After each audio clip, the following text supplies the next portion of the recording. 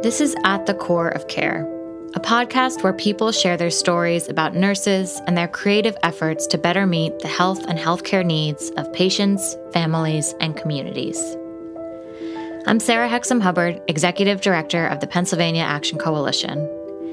And on today's show, we're going to the furthest reaches of northwestern Pennsylvania, to Erie, where we're going to hear how a cash-strapped community health organization is caring for refugees.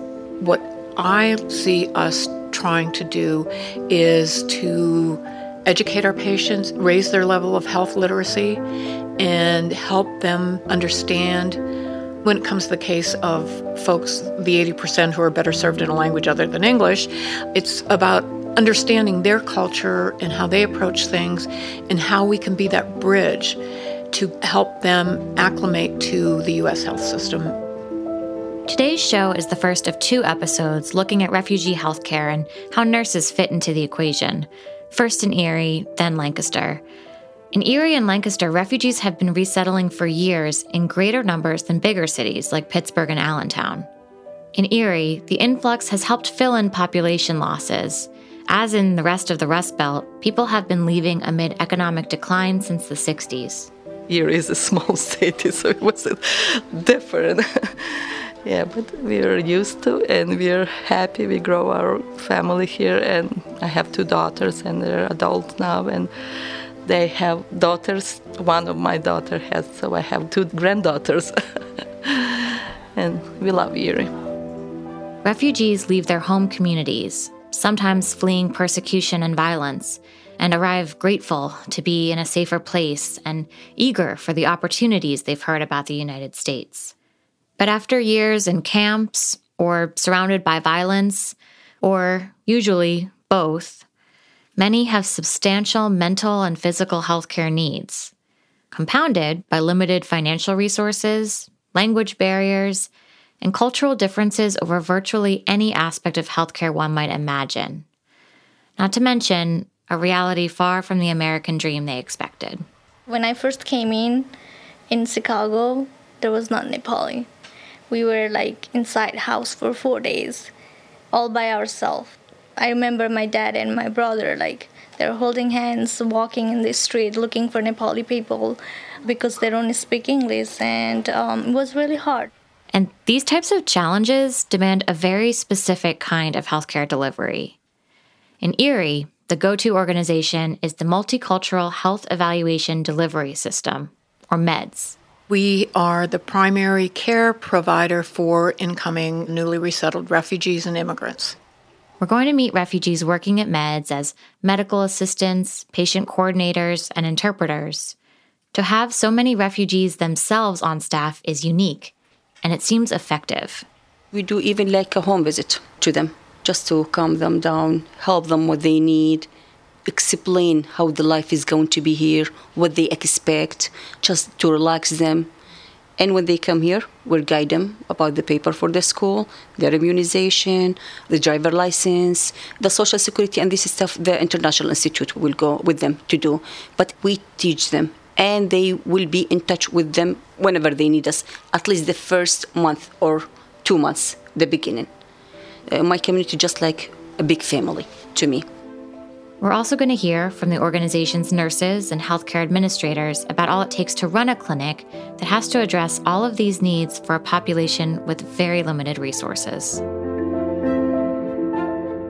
MEDS has been around since the 1970s, but mounting financial challenges brought it to the brink of bankruptcy in recent years.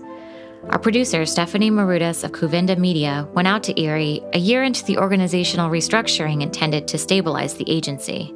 Stephanie talked with the CEO, Patty Stubber, and her staff and found a lot has changed already. MEDS is about to expand, and Patty's launched some unique, ambitious initiatives with more to come. The organization's goals are not to merely stay afloat and maintain services, but to really improve patients' agency and outcomes. I met CEO Patty Stubber on a Monday morning as the clinic was opening. Patty is an early riser, and that's when she gets some of her work done before the demands of the day set in. The clinic is situated within a large red brick house. We're on Peach Street, which is a very busy street, and we are south of 26th Street, but still within the city limits. And we're within a neighborhood, but also near one of the resettlement agencies is only within a mile or so from Meds. In the clinic, I noticed a large world map on the wall in the stairwell to the second floor, where Patty's office is. I asked her about it. We have a world map in front of us, and we have highlighted the countries of origin of Meds patients, as well as some of the refugee camps. For example, we have a large number of Bhutanese refugees. Their refugee camps were in eastern Nepal, so you'll see that. Some of our Burmese folks actually went to Thailand, and they were housed there for a number of years before coming here. The different African countries, we have Ethiopian and Eritrean refugees, Somalian refugees, Sudanese refugees. A lot of them were housed in Kenya.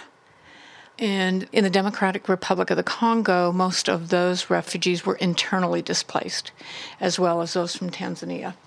We have our migrant workers coming mostly from Mexico, Guatemala, and Puerto Rico. And we also have refugees coming in from the Ukraine, from Russia, from Pakistan, Iran, Iraq, Poland, Bosnia. You can see they're coming from all over the world, and some are staying in refugee camps. Some are displaced to other cities near them, and then, of course, the Congolese are internally displaced. And can you tell us why you decided to put this map up? I thought it would be a good way for everyone to recognize where our patients are coming from and better be able to explain to some of the health profession students, physicians, clinicians, staff members, where our patients originate from. And when you see this, this map of the world, it somehow brings it home. A lot of us forget our high school geography, let's face it, and a lot of the countries have changed their names and everything else. So I think it's just a good idea to see that they're from several different continents, several different countries, what their journey may have been. I know some of our Iraqi refugees may have been in Saudi Arabia, they may have gone over to Turkey to wait, or they may have been in Syria waiting. You never know what someone's story might be. No matter what their story is, refugees go through a similar process upon arrival. One of the first things refugees do when they arrive in the U.S. is go through a series of health screenings, on top of the test and vaccinations that are part of the pre-arrival process. And in Erie, Meds is their first stop.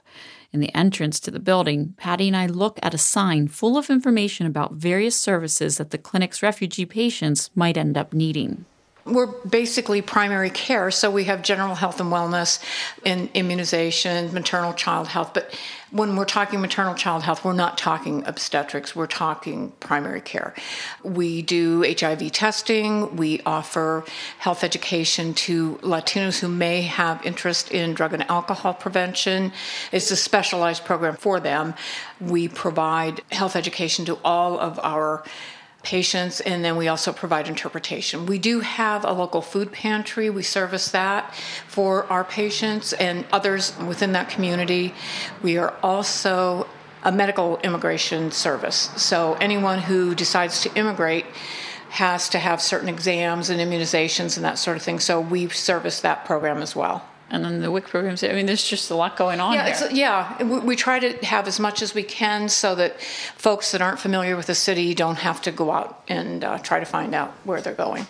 In a lot of ways, the health center is a gateway for refugees in Erie as they transition into a new life.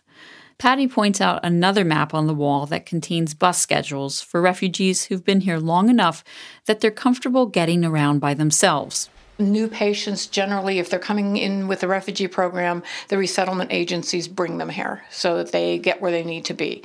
Also, as part of the federally qualified health center system, we are required to provide transportation to them to get here if they don't have it. But as I said, the resettlement agencies usually do that. We have information on our patient board in several different languages, basically the languages that our patients speak. We are also, actually, I just am submitting a grant to purchase smart technology for our waiting room and our boardroom so that we can provide culturally congruent health education in the waiting rooms. That way, yes, it's the television that a lot of the waiting rooms have, but this will be more appropriate for the patients we serve. That's the other thing you quickly notice about Meds and Patty and her staff. They're going for so many grants and delivering care from so many different angles, coordinating with so many partner agencies, it's almost dizzying. Not to mention, 80% of patients are served in a language other than English. Patty says interpreting takes time, and it's just one factor that makes scheduling more nuanced here than a more traditional healthcare setting. So we schedule our appointments in a way that patients have at least 20 minutes to see a physician for a recurring problem or something that's a little simpler. If it is a brand new patient, we double that. And there are other circumstances. If we have an extensive childhood exam, we'll double it. But between the front desk who schedule the appointments and the clinicians who actually conduct them and the nursing staff, everybody works together to make sure that we have the ideal mix. The other part of that is there's always going to be somebody that doesn't show up for an appointment. It's a balancing act, but we get to know who we need to call ahead of time. In comparison with other health centers, our rate has been pretty low at 15% of a no-show. I've seen it upwards of 40% or more in other health centers, but we're trying numerous ways to keep it low because at the end of the day, if we have too many no-shows, we have wasted a lot of really precious resources. Patty says the way the health center operates has proved particularly effective for refugees. Those who've been here longer can help orient new arrivals, and the staff can often relate all too well to the trauma new arrivals might carry with them, whether it's the stress and violence of the environment they may have fled from, or living in camps for years at a time in some cases. We need to make a good first impression. And by being not only friendly, but being culturally congruent, making them comfortable with trusted members of their community, their ethnic community, we do our best to provide as much service as well as guidance. So that, for example, if we send someone out somewhere, our interpreter generally goes with them so that they get that guidance and level of comfort as they have a procedure or an appointment that may be totally foreign to them.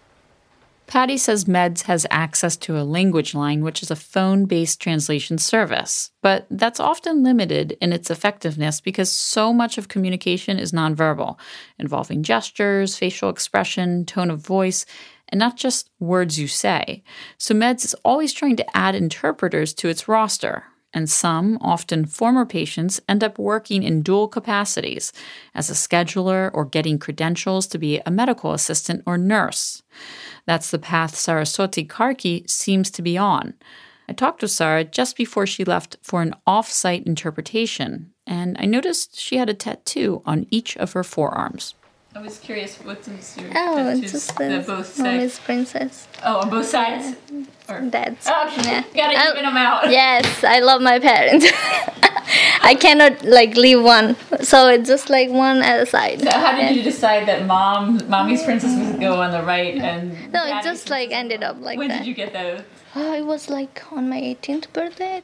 Sarah is now 25, and she's been living in the U.S. for nearly half her life. She was born in Nepal. My parents were born in Bhutan.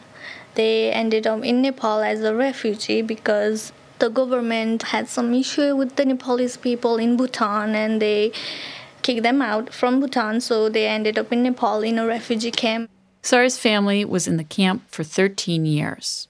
In our refugee camp in Nepal, the government helped us with the food and education. We went to school. My parents had to work outside of their house in a field to get the money. But I remember every 2 weeks, the government gave us the food and stuff like that.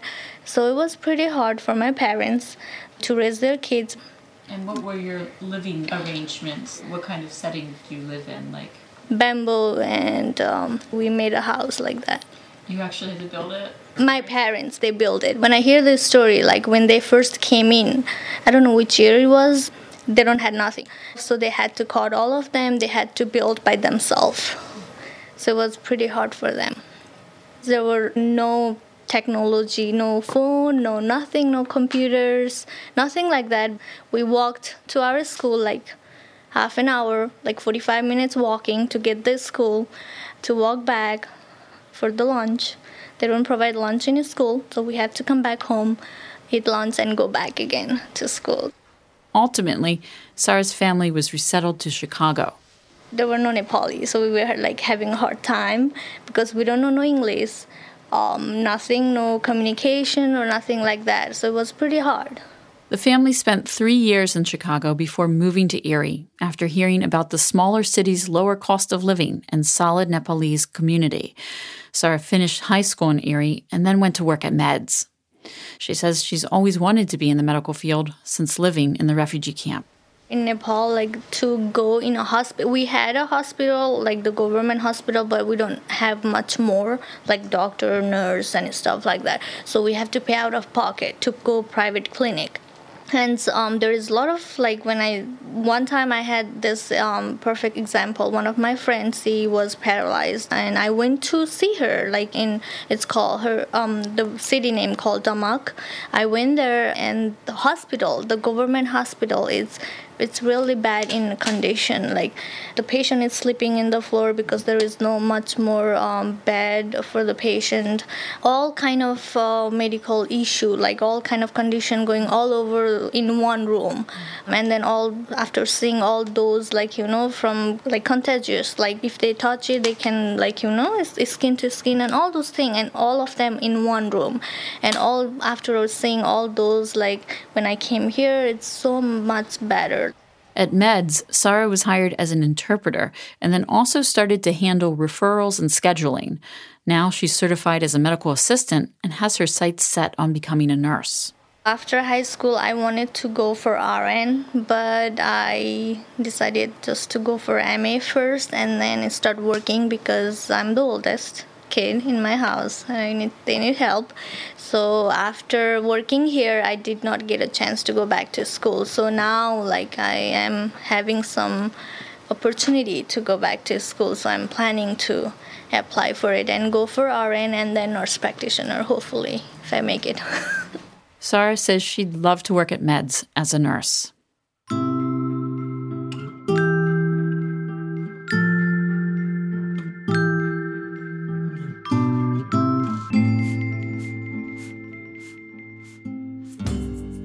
Sarah and the rest of the staff largely represent the population the clinic serves, and they can work there while they're advancing their credentials. Patty says that's unique and something she tries to encourage in several ways. She's guiding Sarah, for example, to consider programs that offer financial assistance. We take advantage of the state and federal programs that allow for loan repayment. For example, on the federal level, there's the National Health Service Corps and the National Nurse Corps. In the state of Pennsylvania, we also have the Primary Care Loan Repayment Program. And what these programs do is provide, on the federal level, there are scholarships for nurses and physicians and nurse practitioners and PAs. There are scholarships and there are loan repayment programs. So the big thing is they must pay back by working in an area that has medically underserved people. And there are standards. One of the indicators was at least 40% of the patients had to be on the Medicaid program. 90% of our patients do. So, we qualify. There are differences between the two programs that have to do with payback and part-time and all that sort of thing. But basically, we have two great programs available for health profession students who want to come and work at a health center.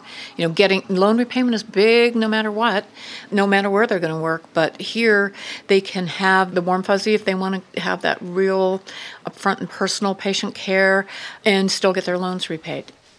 Patty also makes sure to get the message out when she's at colleges doing guest lectures. She says it can be a challenge to recruit because community health jobs typically pay less than those in other settings, and nurses often have student loans to repay. They also might want a different professional experience.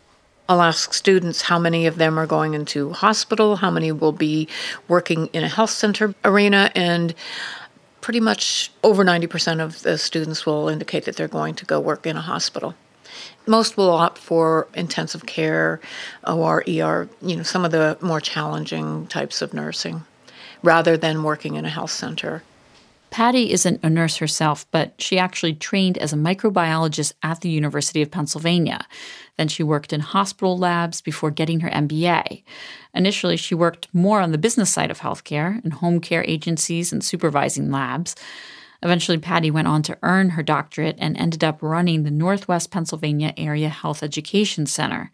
That's when she got involved with the refugee population in Erie County. She started out volunteering with MEDS, and her involvement increased from there. I found it was a great fit because I loved global health, and it was a way to do it without leaving the country. I did try to retire. I actually successfully retired for a year, and then a year later, MEDS came to me and said, would you help us? MEDS serves 80% of patients in a language other than English, as Patty explains. The top language is Nepali, and that is spoken by our Bhutanese and Nepali refugees. The second most popular language is Arabic, spoken by our Iraqi and Syrian patients. And then it's a toss-up from there between Somali, Swahili, Spanish, and Karen, or Burmese. For one medical assistant, an Iraqi refugee named Hanan Afalawi, who's been in Erie since the 90s, her job entails more than just translation. It's a lot of patient education about American health customs that simply aren't part of care in their home countries. For example, they might not be used to keeping a detailed medical history, or trying an alternative measure before taking medication, or returning to the same provider repeatedly over the years. Always. This is how we teach them. Always. Here it's different than when you learned over there. Hanan told me she came to the clinic originally as a patient and then got hired as an Arabic interpreter. She worked there several months and then left to start her family, but she came back in 2007 once most of her 5 children had started school. So what are the age range of your kids? So they got 24, 23, 21, 18, and 3 years old. Oh, 3-year-old. That is nice. It's a shock. Yeah, it is. It happens. Hanan is a Shia Muslim and fled during Saddam Hussein's regime. She and her husband are from Samawa, which is a part of southern Iraq. But they didn't meet until they landed in the same refugee camp in Saudi Arabia. We fled from Saddam's regime and Ba'athi regime back then. We lived in a camp in Saudi Arabia for like a year and a half. And after that, we came to the States. In Iraq, Hanan went to university, and she hadn't been working as a biology teacher for too long when she had to flee. She had learned to speak English in college, and later that helped her land a job translating when she was in the United States. Now, 25 years later, here at MEDS, Hanan is in a position in which she can support newly arrived refugees. When we came, there is not a lot before us to help us. So we did almost everything by ourselves. Walking, using bus, translating to ourselves, sometimes even the dictionary. We didn't have the cell phone back then, so the big dictionary I have to carry with me, even to get my driver license. So I wanted to be better for my community because I learned ahead of them. So decided to help them translation-wise. And then I heard there is like in Central Tech, they teach nurses aid. So I decided to go there too. And my boss, she's encouraged me to do the vital sign and everything to learn, and why not? So now I'm doing both nurse's aid and translation. Hanan says her first interaction with a new patient sometimes happens at their home. And so, yeah, by going to the home, you're really building that connection. Absolutely. And to see what they need, sometimes even like stuff for their house. It's not even just for me. I will tell my other community. People need, and this maybe blanket in the winter time, some clothes, jacket, shoes, this stuff. We collect all of us and gave it to them. So each family. And if you are meeting a new family and they're very new, they've just come to Erie, they've been resettled, do you ever talk about your own experience Absolutely. as a refugee? Absolutely. That's how we calm them down and make them relax. We went the same step, maybe even harder, because we don't have any interpreter, any people that speaks English, our language back then. Now it's much easier, especially, communities getting bigger and bigger and helping each other. Even transportation-wise, sometimes if I'm busy transportation, I have some people willing to help. I'll call them to give transportation and helping, go doctors, go to school, go hospitals, whatever they need, shopping too. Go to the pharmacy and dealing how to buy medications, over the counter and stuff, of course. Hanan's husband is a pharmacy tech, and their children have mainly chosen medical-related fields, including dentistry and physical therapy. Hanan herself was one of 4 daughters to get a biology degree. Now, she says she's thinking about going back to nursing school, but isn't sure it's in the cards, at least for the time being. We've been helping them financially to the kids in colleges and everything. So, maybe. I mean, I hope. So, in a few years, maybe I'll go for LPN. It's in my thought. Even so, without that credential, it's clear that Hanan is making an impact. This agency, it's amazing. I have a lot of opportunity to work some other places, but I choose to stay here to help people. And I don't know, in the future, I mean, if I sometimes even think about retirement, I feel so bad for them, just like my other family. You know, I don't want to leave them in the middle of the road because they depend on us, on everything, actually, medical-wise. So it's hard. Especially I've been here now for 12 years. It went so fast. I learned and I met a lot of people coming and goes and travel and made a lot of friends. And I hope I'm staying in their memory too. And among colleagues, Hanan's reputation seems to precede her. One of the nurses at Meds, Lessa Bugara, had this to say. People call her doctor because when she translates, and she's very good at this, for the years that she worked here. So they call her doctor. They have so much trust and believe in her. But I think it's the good feeling and rewarding that those people appreciate what she's doing for them. Lessa is originally from Ukraine and came to the United States 25 years ago as a religious refugee. We were prosecuted for Persecuted. Right. We are Greek Catholic, and it's still in our region. The church doesn't have a status like it's the Orthodox, the Baptist, all the religion. The Baptists not so much. They were prosecuted too, and it was not able to practice their religion. But Greek Catholic, we baptize our children at home. We didn't have for all the time the Soviet Union exists. We didn't have our churches. We were not able to practice. In her home country, Lessa worked as a quality controller for a company that manufactured nuclear energy station appliances. When she and her husband decided to flee, their twin daughters were 8 years old. At that point, she'd never considered nursing. I started as an interpreter. It was in the beginning of year after I came here to America. That was my second job. The first job, it was at Mill Creek Mall. It was Kaufman's used to be, the Macy's.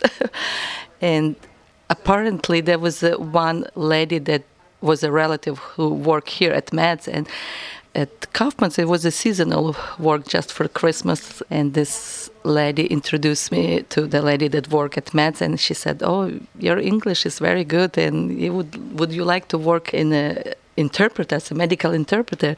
And I was surprised. I said, "Yeah, it's maybe good, but not. I didn't have any training in medical, and my background, I didn't have nothing to do with medical. Didn't work in medical field." But she said, "No, it's okay. We'll teach you. We'll help you, and maybe if you want to go for nursing later." And I like it because I was just like, well, that was not my profession before, but they offer me that. What I said, I would like to try. That's something different. But so I work as interpreter here for a year and a half, and then I went for nurses aid through the Red Cross. They offer those training for a couple months, and I have 2 daughters, and they were in high school, and we were busy with them. But I thought, it would be challenging for me to go through the school. But there was opportunity. There was a tri-state, former tri-state, now it's Forbes. They started its new program for LPNs, and I went for they had accelerated program. So I was in school and I was working in meds. We always rotated. I was a front desk, a receptionist, and I was nurse's aide, and we rotated for all the position. Like we have to learn to know better the place, and so that's what I did. I was surprised when I started nurse's aide. It's more hands-on with people, and I said that, well, I was surprised, but I really like it, and I said, if I can make a difference in someone's life and health, that's very, very rewarding job. Lessa and her family love Erie, even if it's a much smaller city than their hometown of Lviv. It's almost like a capital of Western Ukraine. Kyiv is the capital of Ukraine, but Lviv, it's over 1 million people population. It's a big city. So when we came here, it was a little bit of, not to say shock, but the Erie is a small city, so it was different. Lviv is close to Poland, so Lessa speaks Polish, in addition to Ukrainian, Russian, and English. We had a new family today, and we have young people that are coming, especially because of conflict in the eastern Ukraine. We didn't have from Russia a long time, I would say. We have people who speak Russian from eastern Ukraine, but we didn't have probably like 2 or 3 families 10 years ago that we had from Moscow and St. Petersburg. There was one family. But still a lot of refugees.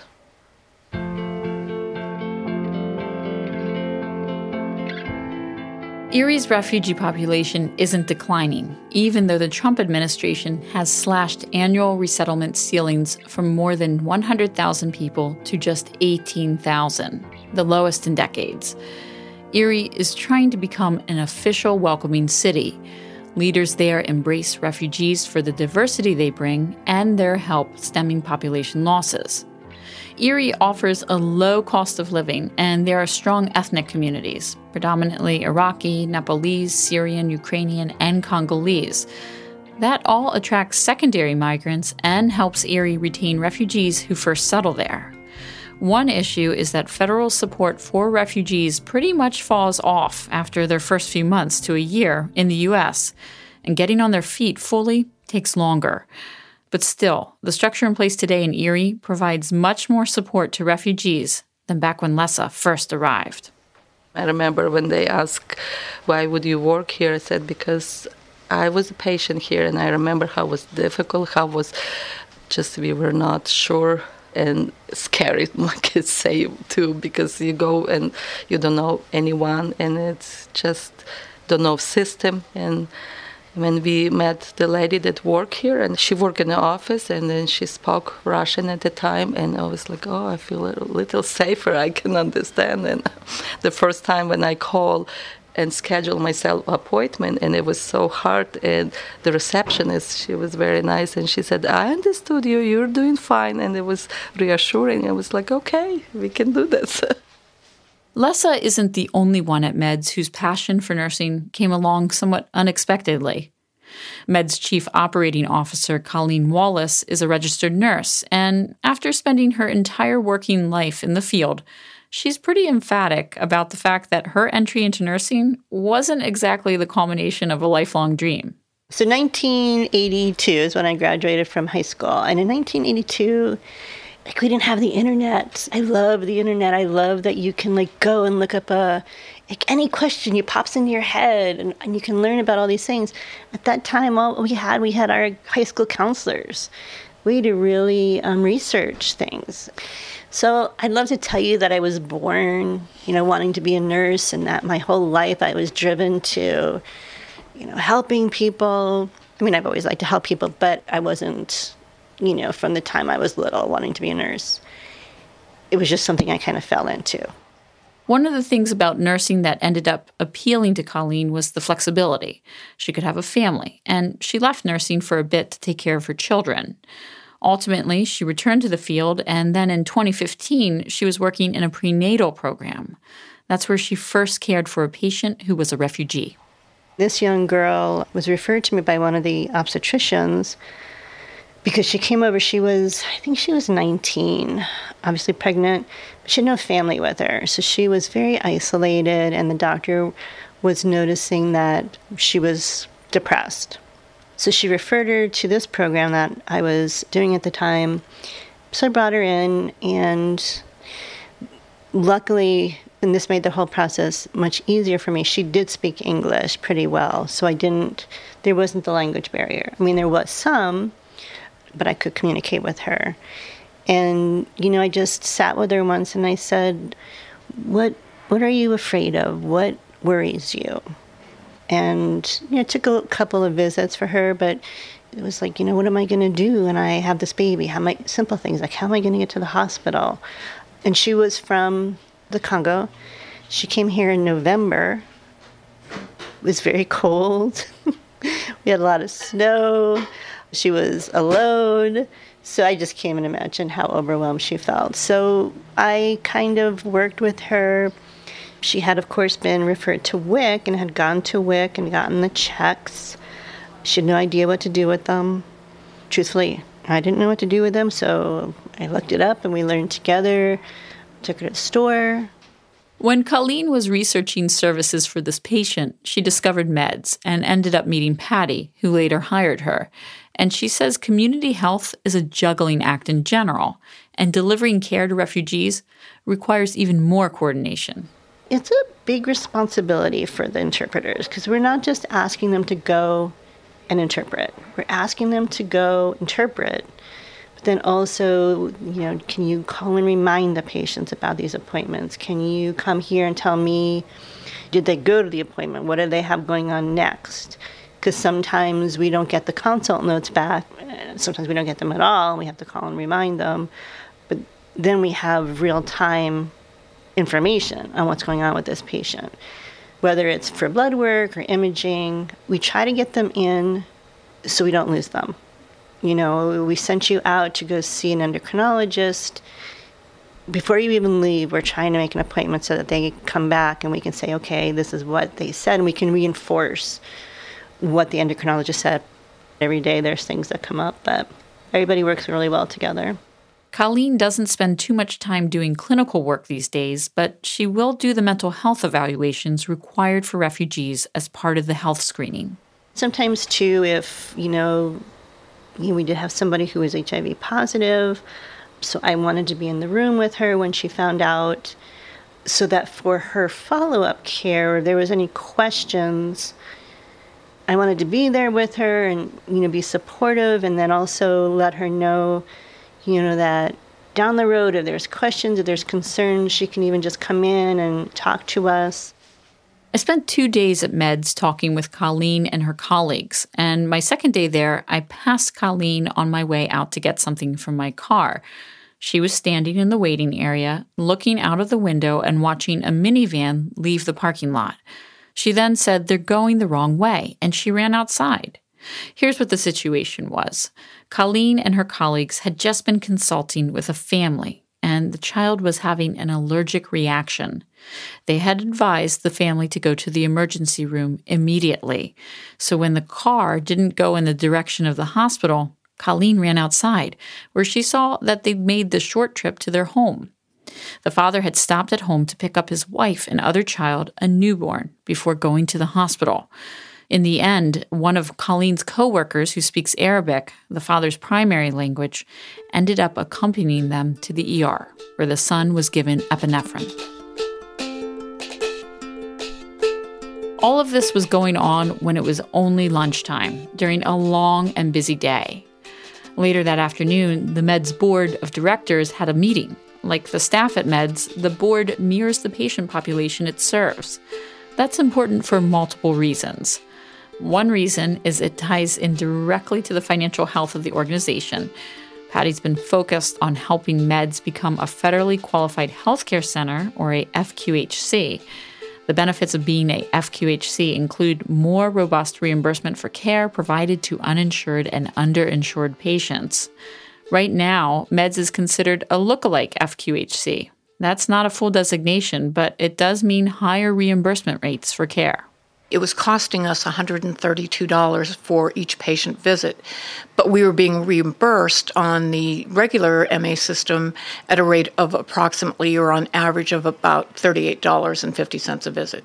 So it It's not rocket science to figure out that we wouldn't be in business for very long if we continued along that path.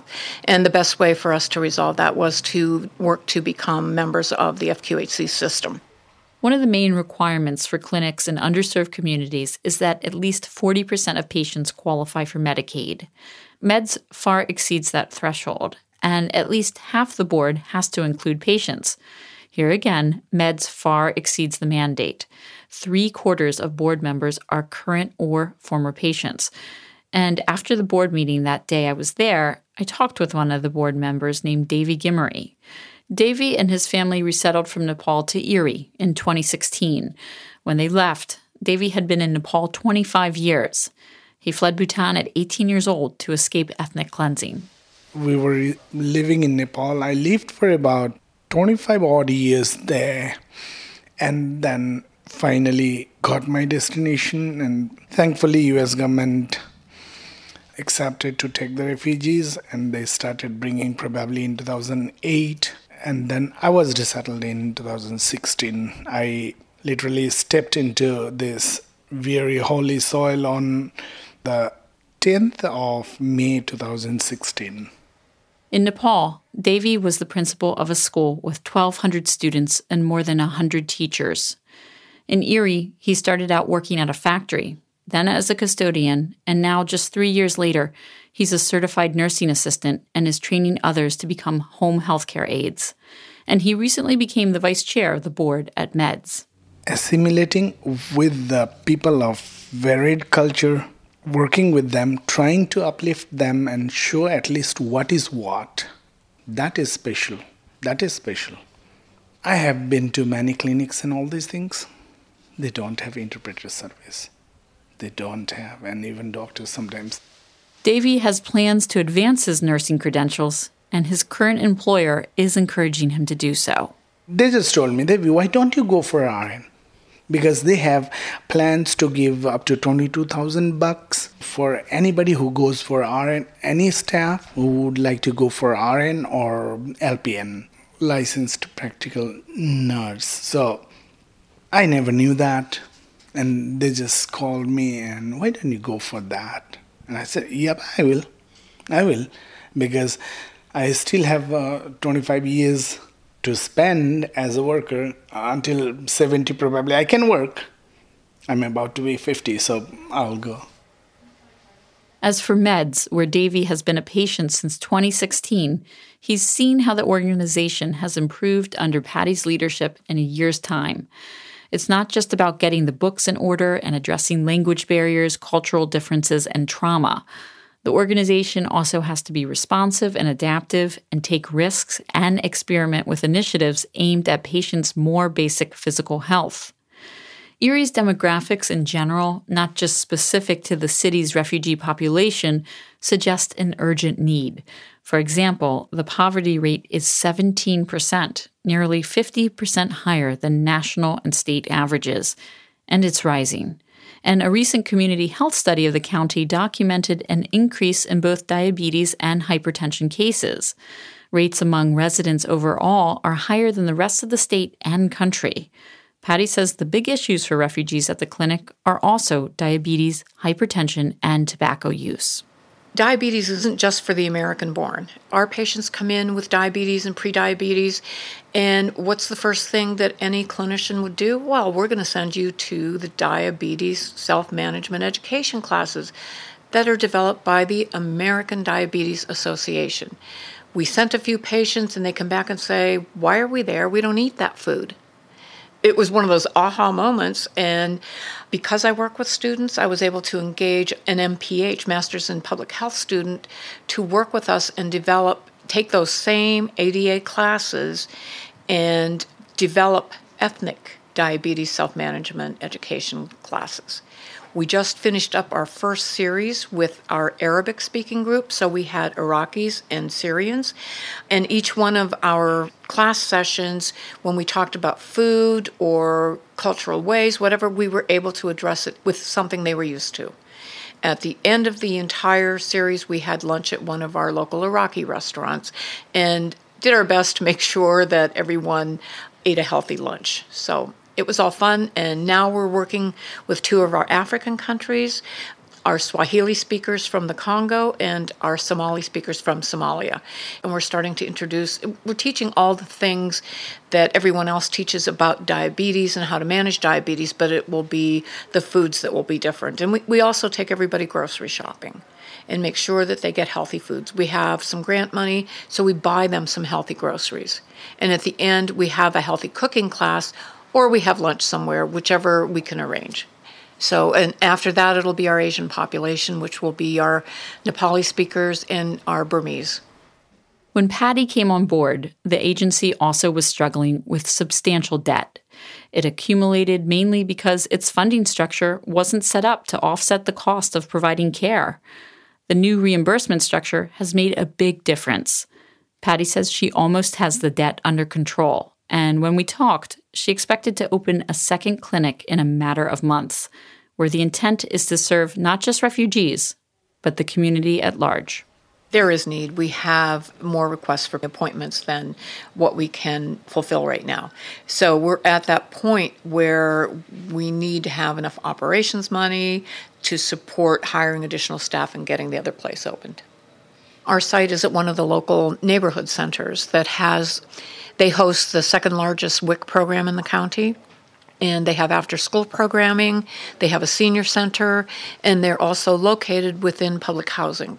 So we'll be able to serve some of the folks that we're already serving. It'll be easier for them to get there, but there are plenty of people who are in need in that area, which is something we have to demonstrate. We actually have to show the federal government that there is a population that needs to be served. And we have that information, and we'll be using it, and we're looking forward to going there.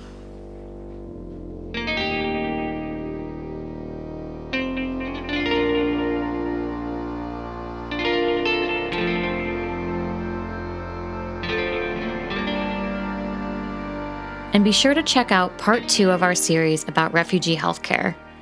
It's an episode reported in Lancaster, a small city that's a major resettlement hub, where refugees arrive at rates per capita well above the average resettlement community. Special thanks to Patty Stubber, Colleen Wallace, Hanan Al-Falawi, Davy Gimmery, Lessa Bugera, and Saraswati Karki for taking time to talk with us. Funding for this podcast comes from the Center to Champion Nursing in America, which is a joint initiative of the Robert Wood Johnson Foundation, AARP, and the AARP Foundation, along with the Pennsylvania Action Coalition. The Pennsylvania Action Coalition is housed at the National Nurse-Led Care Consortium, a subsidiary of Public Health Management Corporation. You can find out more about us and our programs at paactioncoalition.org. Follow us on social media at PA Action. We'd love to hear from you. Stephanie Marudas of Covinda Media is our producer, and we had production assistance from Brad Linder. I'm Sarah Hexam Hubbard of the Pennsylvania Action Coalition. Thanks for joining us. Until next time.